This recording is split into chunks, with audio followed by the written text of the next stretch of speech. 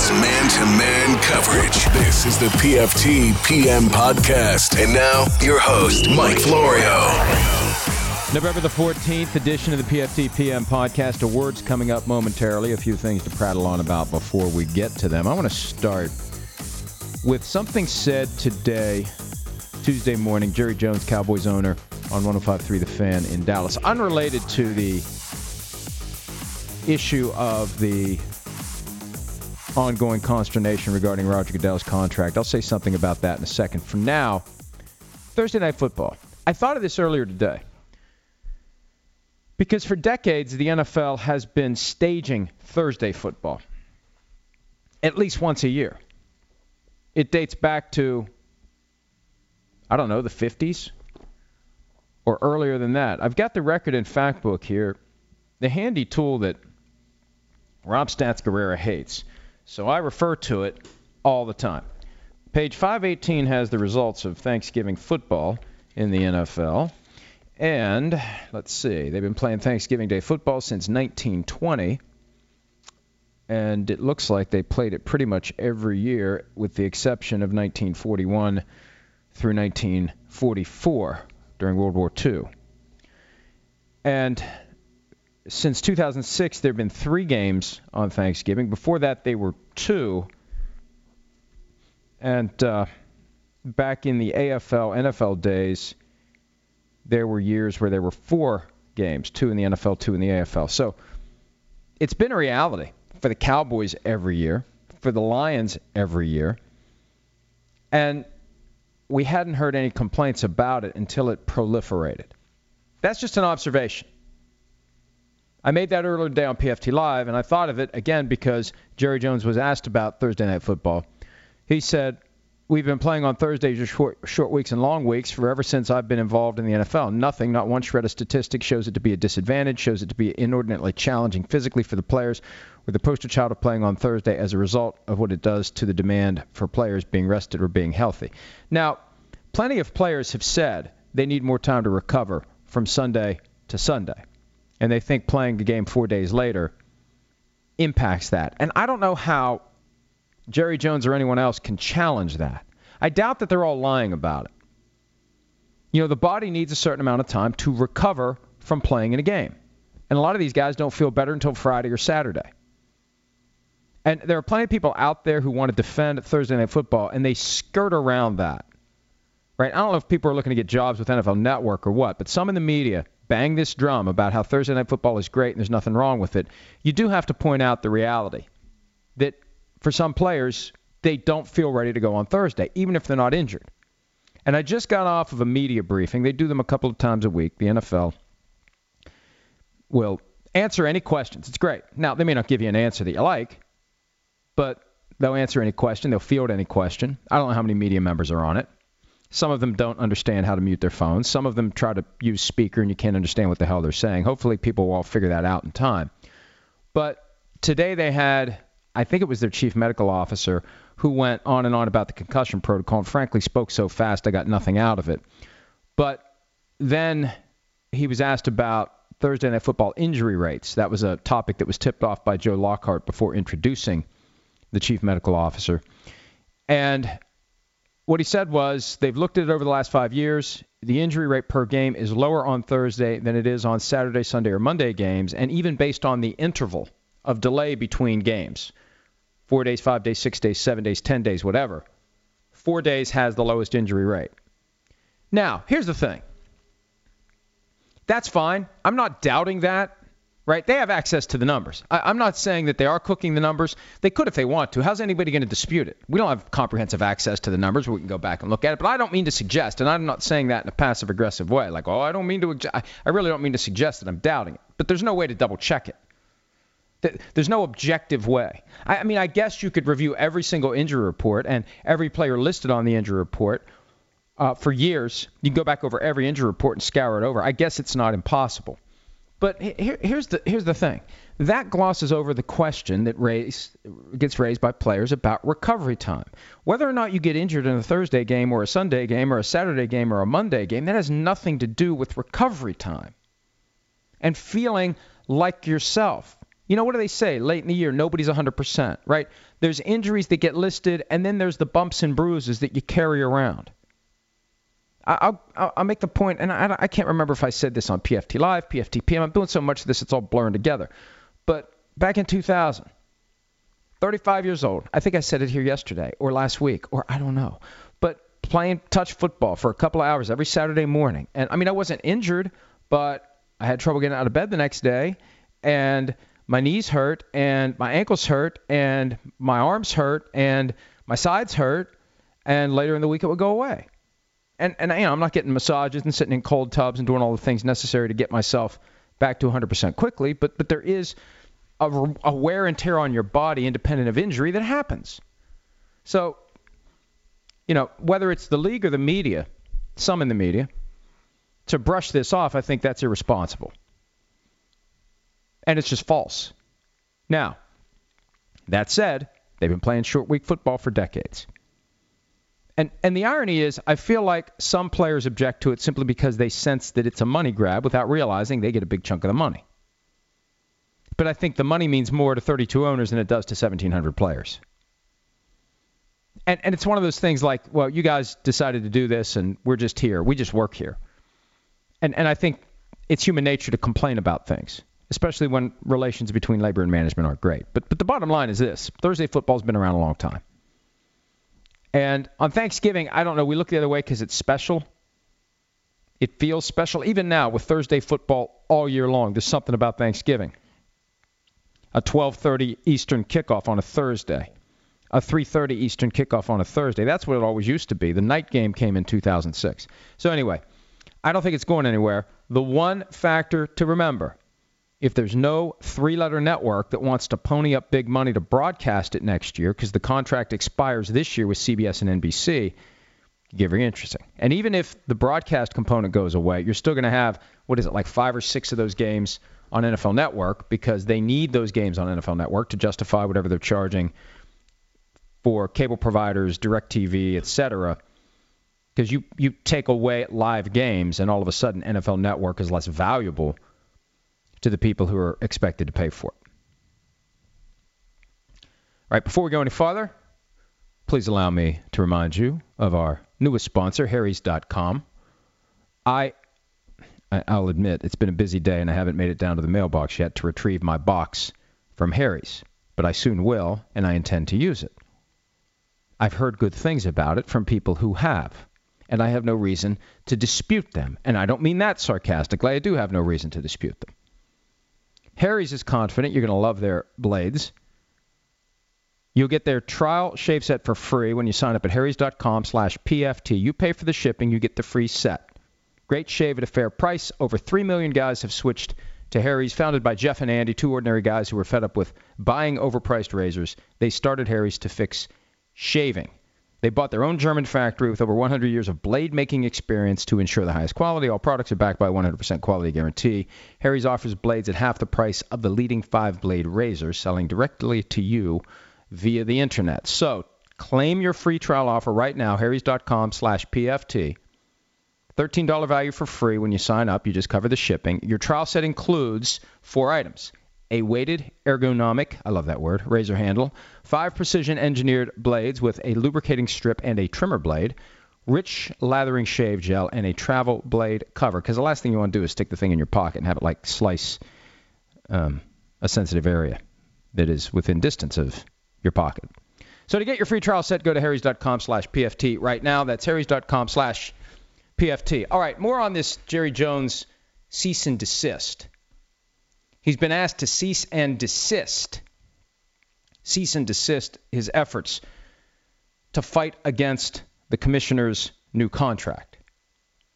He said on 105.3 The Fan today that he has no plan to back off in his opposition.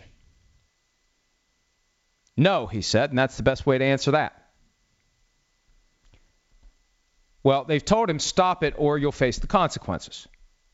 Fines, loss of draft pick, maybe a suspension. And again, I know he can scoff and Stephen Jones can scoff and anyone can scoff. The truth is this. There has been discussion among owners about invoking Article 8 the forfeiture of the franchise provision in the event that there's a finding of conduct detrimental to the welfare of the league. And they're specifically upset about the efforts to instigate Papa John's to publicly take a crap on the NFL. So we'll see where this goes. But if Jerry's not backing off, it's going to continue. And Jerry's point is, what's the hurry? What's the rush? Why do we have to do it? Now, on this media briefing today, NFL spokesman Joe Lockhart said, we've got some stuff coming up, and it's useful to have certainty. You've got broadcast TV contracts. You've got a labor deal. And you don't want to run out the string of the commissioner's extension, current contract, and then you get to a point where you don't have time to do the new one. So I continue to come back to this point, and I asked Joe Lockhart during the media briefing today, and the answer was unsatisfactory. But my point is, why a procedure where you authorize the compensation committee to go out and execute the contract within parameters provided to them in advance? Why not just say, go negotiate the contract with Goodell, bring it back to us, and we'll approve it, or we won't approve it. And if we don't approve it, you go back and you keep working. Instead of giving pre-approval within parameters that maybe are being abused. Right? I mean, delegating the task of essentially opening the coffers to the commissioner by 6 owners, is that responsible? Well, they decided to do it, 32-0, and Jerry agreed. That's what's weird about this. Everything's weird about it, and it's not good for the NFL, but I don't know if the NFL knows how to make it go away. And I don't know that they necessarily want it to go away, because from the commissioner's perspective, the only way it goes away is if he accepts the offer that's currently on the table. Look, here's the bottom line. If whatever the owners were currently willing to do was okay with Goodell, this would be over. So he's part of this. Logic, basic logic. If it was fine and dandy with him, he'd sign it, it would be done, and everyone can move on. So he is part of this. And he's managed to keep a low profile. And maybe he's kept a low profile because he doesn't want people to put the dots together and realize, well, you know what? One of the reasons this isn't done is because whatever they're offering, Roger wants more. And maybe Roger wants more than whatever authorization the compensation committee was given. An interesting issue came up today. And I usually like to spot these things before they happen. And I wish I'd thought of this. I'm embarrassed I didn't. Greg Olsen calling the Rams-Vikings game. Greg Olsen, the same Panthers tight end, hired by Fox to handle that game. I was on with Paul Allen today, and he asked me about, and I didn't even see it coming. I didn't know what he was getting at. I thought he was going to ask me a flex question of the Panthers-Vikings game. He said, we've got the Panthers coming up in a few weeks. I said, yeah, go on. And, Greg Olsen plays for the Panthers. Yeah, I know, I'm aware. And he's going to be calling the game this weekend for Fox. Like, holy shit.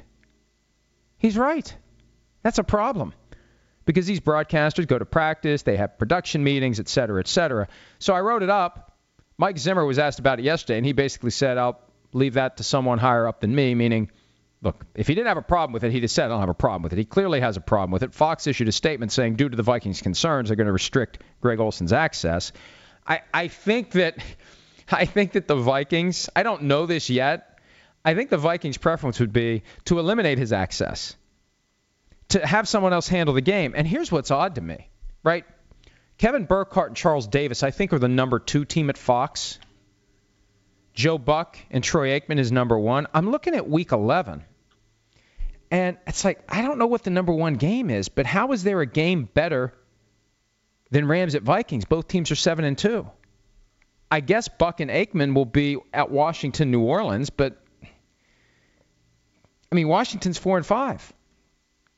The 4:25 Eastern game this week is New England, Oakland, and Mexico City. That's CBS. Detroit and Chicago. Here are the Fox games. As I said, Detroit and Chicago, Arizona and Houston, Rams at Vikings, Washington at the Saints, Buffalo at the Chargers at 4:05 Eastern, and that's it. Why not just have Buck and Aikman do that game? Right? How hard would that be? That's an easy fix. Now, look, I don't know what happens if you assign, you still have the issue. If you assign Greg Olsen, a current player, to call a game. Let me examine that. Detroit and Chicago. I think both have already played. Both have already played the Panthers. Put them on that game. I mean, Detroit, I guess, could play the Panthers in the playoffs, but they don't play them over the balance of the regular season. Arizona and Houston, that one should be a no-brainer. The Panthers don't play the Texans, and I don't know if they play the Cardinals or not coming up. I guess I could look. I don't think they do. But even then, the Cardinals aren't exactly playoff contenders, and I do not see Carolina on the docket this year for the Arizona Cardinals. That would have been a better game for him to be assigned to. Washington, New Orleans, we know they play the Saints again. That's not good. Buffalo and the Chargers. It's a couple of AFC teams. They've already played the Bills. They're not playing the Chargers. So it doesn't make sense to me that he gets assigned to that game. And I think that the Vikings are fully within their rights to say, just assign someone else to the game or assign him to a different game if you want him to work. As a one-time thing, why are you assigning him to a game that involves a team that his team plays in 3 weeks? Send him to L.A., Buffalo Chargers. Let him do that game. And it's not like, here's the thing, and I get back to this all the time, and I like Greg Olsen. Great player, great guy. Nobody's going to tune in to watch Rams-Vikings because Greg Olsen is on the broadcast. That doesn't enhance anything for anyone. And if that's not Greg Olsen, that's anybody. You could put Peyton Manning in the booth. No one's going to tune in who wasn't already going to tune in. You could put Tom Brady in. No one's going to tune in who wasn't going to tune in. Bud Grant. No one's going to, well, maybe some Vikings fans would. But no one, for the most part, is going to tune in to a broadcast based upon who's in the booth. So why complicate it at all? Because here's the thing. Even if Olsen's access is limited, he's working with Charles Davis and Kevin Burkhardt. They're going to be at practice. They're going to be at meetings, and they're going to prepare for the broadcast. So what? Charles Davis isn't going to blurt something out while they're trying to prepare for what they're going to say during the game? So I think the best move is just put Olsen on a different game. A game that doesn't involve a team that his team's going to play over the balance of the year. All right, speaking of the Saints, Drew Brees said on radio in San Diego he plans to stay in New Orleans. That's fine, but the reality is there's nothing the Saints can do to keep him from hitting the open market. And he can entertain any offer he wants, and he can sign with another team if someone makes an offer dramatically greater than what the Saints offer. So he can say all the right things publicly. I want to stay. I want to stay. I want to stay. And then when it's time to put money on the table, another team offers dramatically more. What do you do? I mean, if another team that he's never played for sees him as more valuable than the team he's been with since 2006, how do you fault him for leaving? So I think, there's a political reality to this. He can't come out and say, I want to leave. They're in the middle of a special season. He can't come out and say anything other than, I want to stay here. I want to finish my career here. Because if he ever leaves, it can't be his fault. And the gap would have to be so big that the average fan would look at it and say, well, I mean, why would you take $10 million less to stay with the Saints or whatever the number ends up being? But they're going to carry a huge cap number next year for him if he's there or not. And they have to factor that in to his contract. I'm pulling that up now. Pardon me while I filibuster as I type in Drew Brees' name into the valuable spotrac.com contract database. Next year, 2018. Oh, boy. Wait a minute. That can't be right. Is that right? $18 million next year counts against his name, whether he's on the team or not. $18 million. $18 million for next year. And so if he's on the team, $18 million is the starting point. Anything they pay him next year, the $18 million is already part of it. So it would have to be a multi-year deal with a huge signing bonus that's spread out. And at some point, they are going to pay the piper in a big way when Drew Brees moves on. It's either going to be $18 million next year as he plays for someone else or some bigger number whenever they rip the Band-Aid off once and for all and Drew Brees moves on. I want to say one quick thing about the power rankings before I do the awards. This is the first week that I can remember this year where all 9 teams at the top 9 stayed put. The only team that fell out of the top 10 was the Cowboys. They fell to 14. The Jaguars moved from 12 to 10. Top 10, Eagles at 1, Patriots 2, Steelers 3, Rams 4, Vikings 5, Saints 6, Chiefs 7, Seahawks 8, Panthers 9, Jaguars 10. And it's pretty simple. The only team with fewer than 4 losses not in the top 10 is the Titans. They're a sluggish 6-3. And Titans fans, before you complain, if you want to get in the top 10, beat the Steelers. I guarantee you, if the Titans beat the Steelers Thursday night, they'll be in the top 10. And at 32, the Browns. 31, the Giants. There's a shock. 30, the 49ers. Yeah, they got to win, but there's no team with only 2 wins. You either got 3 or 1. So it's kind of hard to bump the 49ers higher than 30 with 1 win. All right, awards time. Offensive Player of the Week. A guy that we had a little debate in the NBC viewing room on Sunday as to whether he's a true star receiver. I think Adam Thielen is. And I'm going to call Adam Thielen the Offensive Player of the Week. He had a great performance on Sunday for the Vikings. It seems like he's always open. He beat Josh Norman multiple times, 8 catches, 171 yards, and a touchdown. And he just keeps getting it done. The one disappointing moment, there was a key third down late in the game where the Vikings were trying to put the thing away, and he did like a rolling catch on the ground, and he dropped it. He didn't secure it. That's uncharacteristic for him. Mankato State, where the Vikings have had training camp for years, although they're leaving next year. Undrafted, not invited to the scouting combine. He's worked and he's worked and he's worked and he's worked. He emerged last year. He got a big contract, and he's more than earning it this year. 8 catches, 171 yards, and a touchdown, the Offensive Player of the Week for Week 10. Defensive Player of the Week, I mean, if you get 6 sacks, right, even if the other team is too stupid to help the left tackle, and the left tackle is saying Olay on every snap, and they're not rolling Dak Prescott away from pressure, I don't care what the excuse is for not changing. They didn't change, and Adrian Claiborne got 6 sacks. And to his credit, he says, I got 1 move, and I just kept using it. And it worked. 6 sacks. Nearly 27 years to the day since Derek Thomas set the single-game record of 7 sacks against the Seahawks. And Dave Craig with his little hands, he fumbled all the time because he had little hands. Small hands. Dante Culpepper had that too. His hands were disproportionately small in comparison to his body, and he fumbled a lot. Rookie of the Week, I've ignored Alvin Kamara in the past because pretty much every week I found a way to give it to Deshaun Watson. Alvin Kamara of the New Orleans Saints. 12 carries for 106 yards, 8.8 yards per carry, and a touchdown as part of a complete and total demolition of the Buffalo Bills. And I'm going to fold that one into Win of the Week. Win of the Week is the Saints just absolutely obliterating the Bills. It was embarrassing. It was hideous for the Bills and great for the Saints, who ran their record to 7-2 with their 7th straight win. And I think back to Thursday, 2 Thursdays ago, after the Bills lost to the Jets, LaShawn McCoy justified it by saying, well, when we were losing and we had a chip on our shoulder because you guys didn't believe in us, then we started winning and people started to praise us, and then we kind of lost our focus. And so it's good for us that we lost. Well, okay, it is. You had 3 extra days to prepare for the Saints, and you lost 47-10. I don't think he said that was a good loss on Sunday. That was a horrible loss for the Bills. A great win for the Saints. And the Saints are built to contend in January because they run the ball and they play great defense, something I never thought I would say about a New Orleans Saints team coached by Sean Payton and led by Drew Brees. Coach of the Week, Kyle Shanahan, come on down.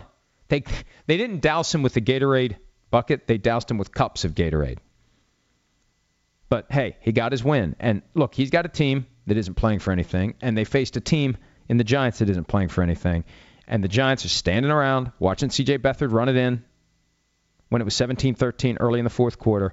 The 49ers kept their focus. The 49ers kept pushing. The 49ers get their win. First win of the career of Kyle Shanahan. And look, he will have more. He's not destined to have like a Hugh Jackson experience or a Rich Kotite.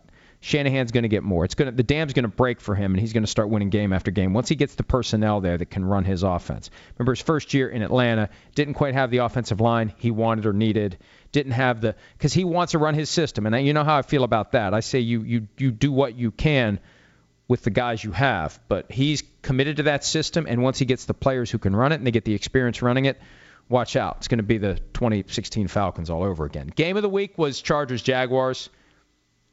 Went to overtime. Very exciting game.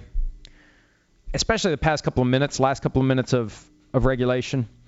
That although it had that horrible moment where Tashawn Gibson scored a touchdown after recovering a fumble and the league office overturned it without any evidence of clear and obvious error by the officials who called it a touchdown on the field.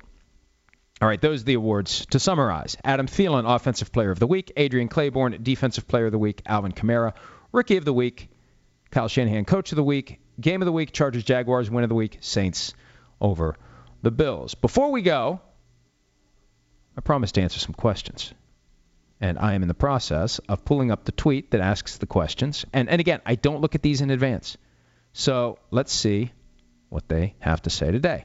Hi, Mike. How's your day? Oh, that's my son. It's fine. How's your day, son? Now please let me work.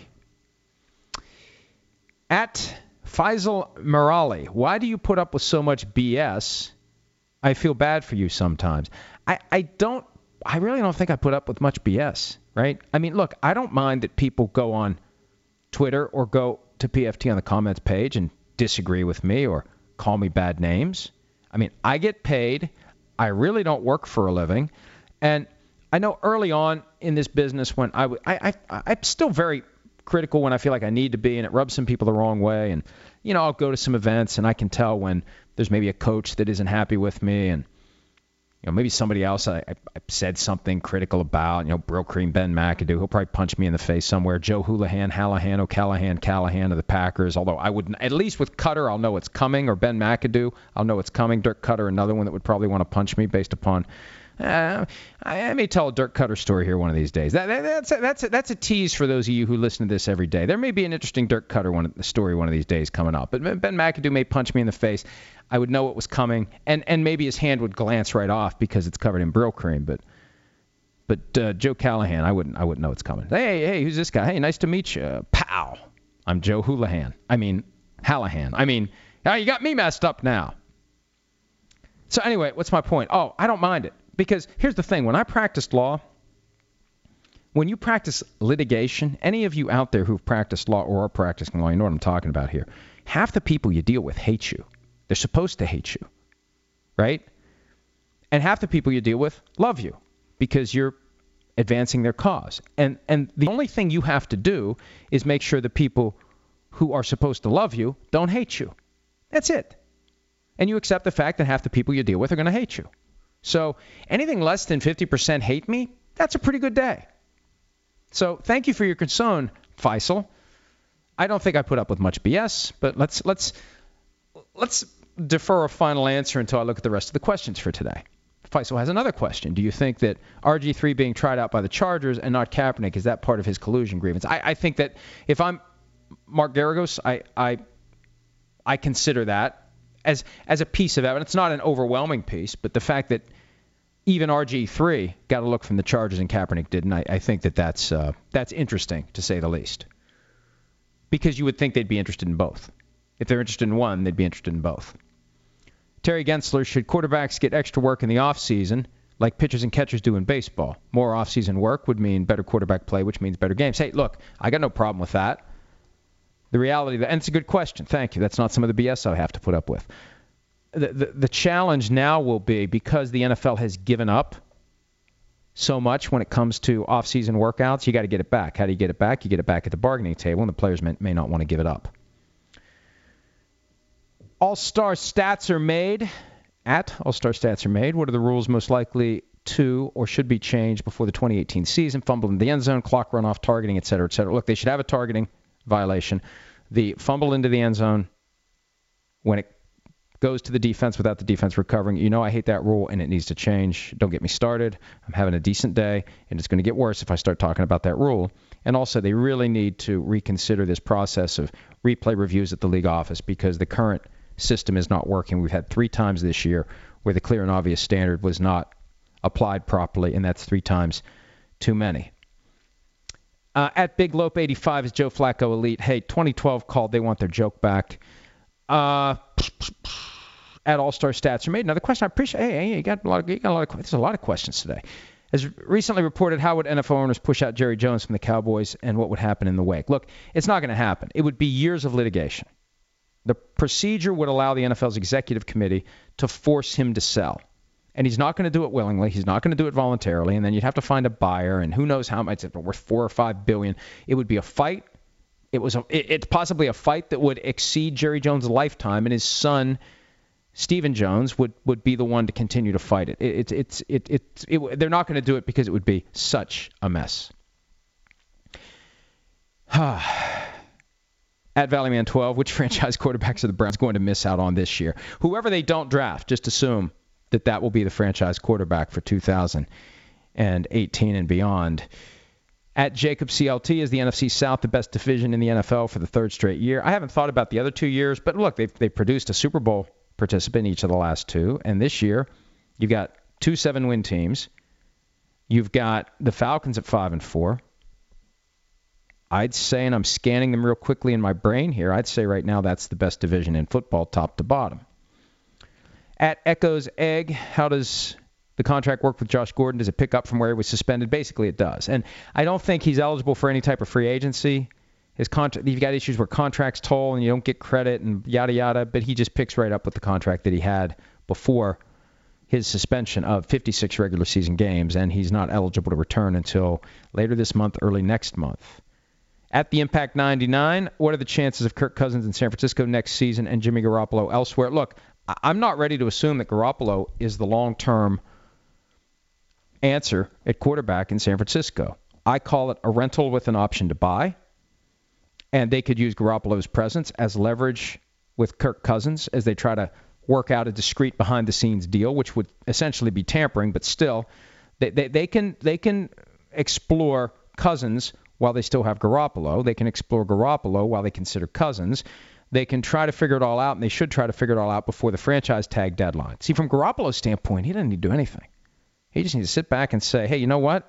I'm either going to hit the open market or you're going to use the franchise tag. I'm not interested in talking contract. And if you want to talk contract, the franchise tag is the starting point. Because until the deadline for the application of the franchise tag arrives, that's my leverage. So that day has to pass without you using the franchise tag on me before I'll accept any contract valued less than the franchise tag as a starting point of $23 million for this year, and then a 20% raise for the next year, and a 44% raise for the year after that.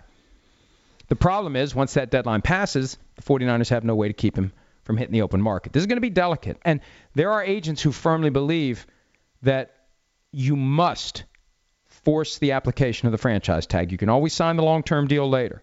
But when you're talking about a guy who's going to play another 10 years or more, you force application of the tag every chance you can, because when the third application comes around, regardless of how many different teams you've played for, that's when you unlock that 44% bump.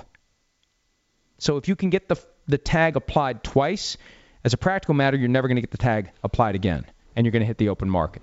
So if I'm Don Yee, I tell the 49ers I don't want to do a long-term deal. I'll do it after you apply the franchise tag, or I'll hit the open market. That's that.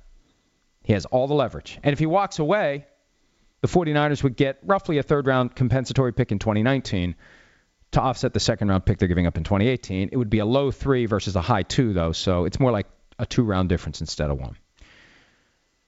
All right, you know what? I got to go. And I appreciate everyone's time today. I like to finish with more of a flourish. I apologize, but I got some stuff to do. I got to hit the road here. And thank you for your time. And as always, if you've listened this deep, it means you like it, or you just fell asleep. Wake up. Just wake up, and then go subscribe to PFTPM, rate PFTPM, and review PFTPM. And also, one last reminder, harrys.com/PFT. Go there and get your free trial pack.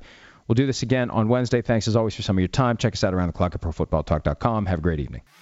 You can find the PFTPM podcast on Art19, Apple Podcasts, Stitcher, and Google Play. If you like what you hear, and you will, subscribe for automatic downloads. Leave a rating and review. That'll help new listeners find our show and push us up the charts. Search PFTPM for your evening update from Pro Football Talk.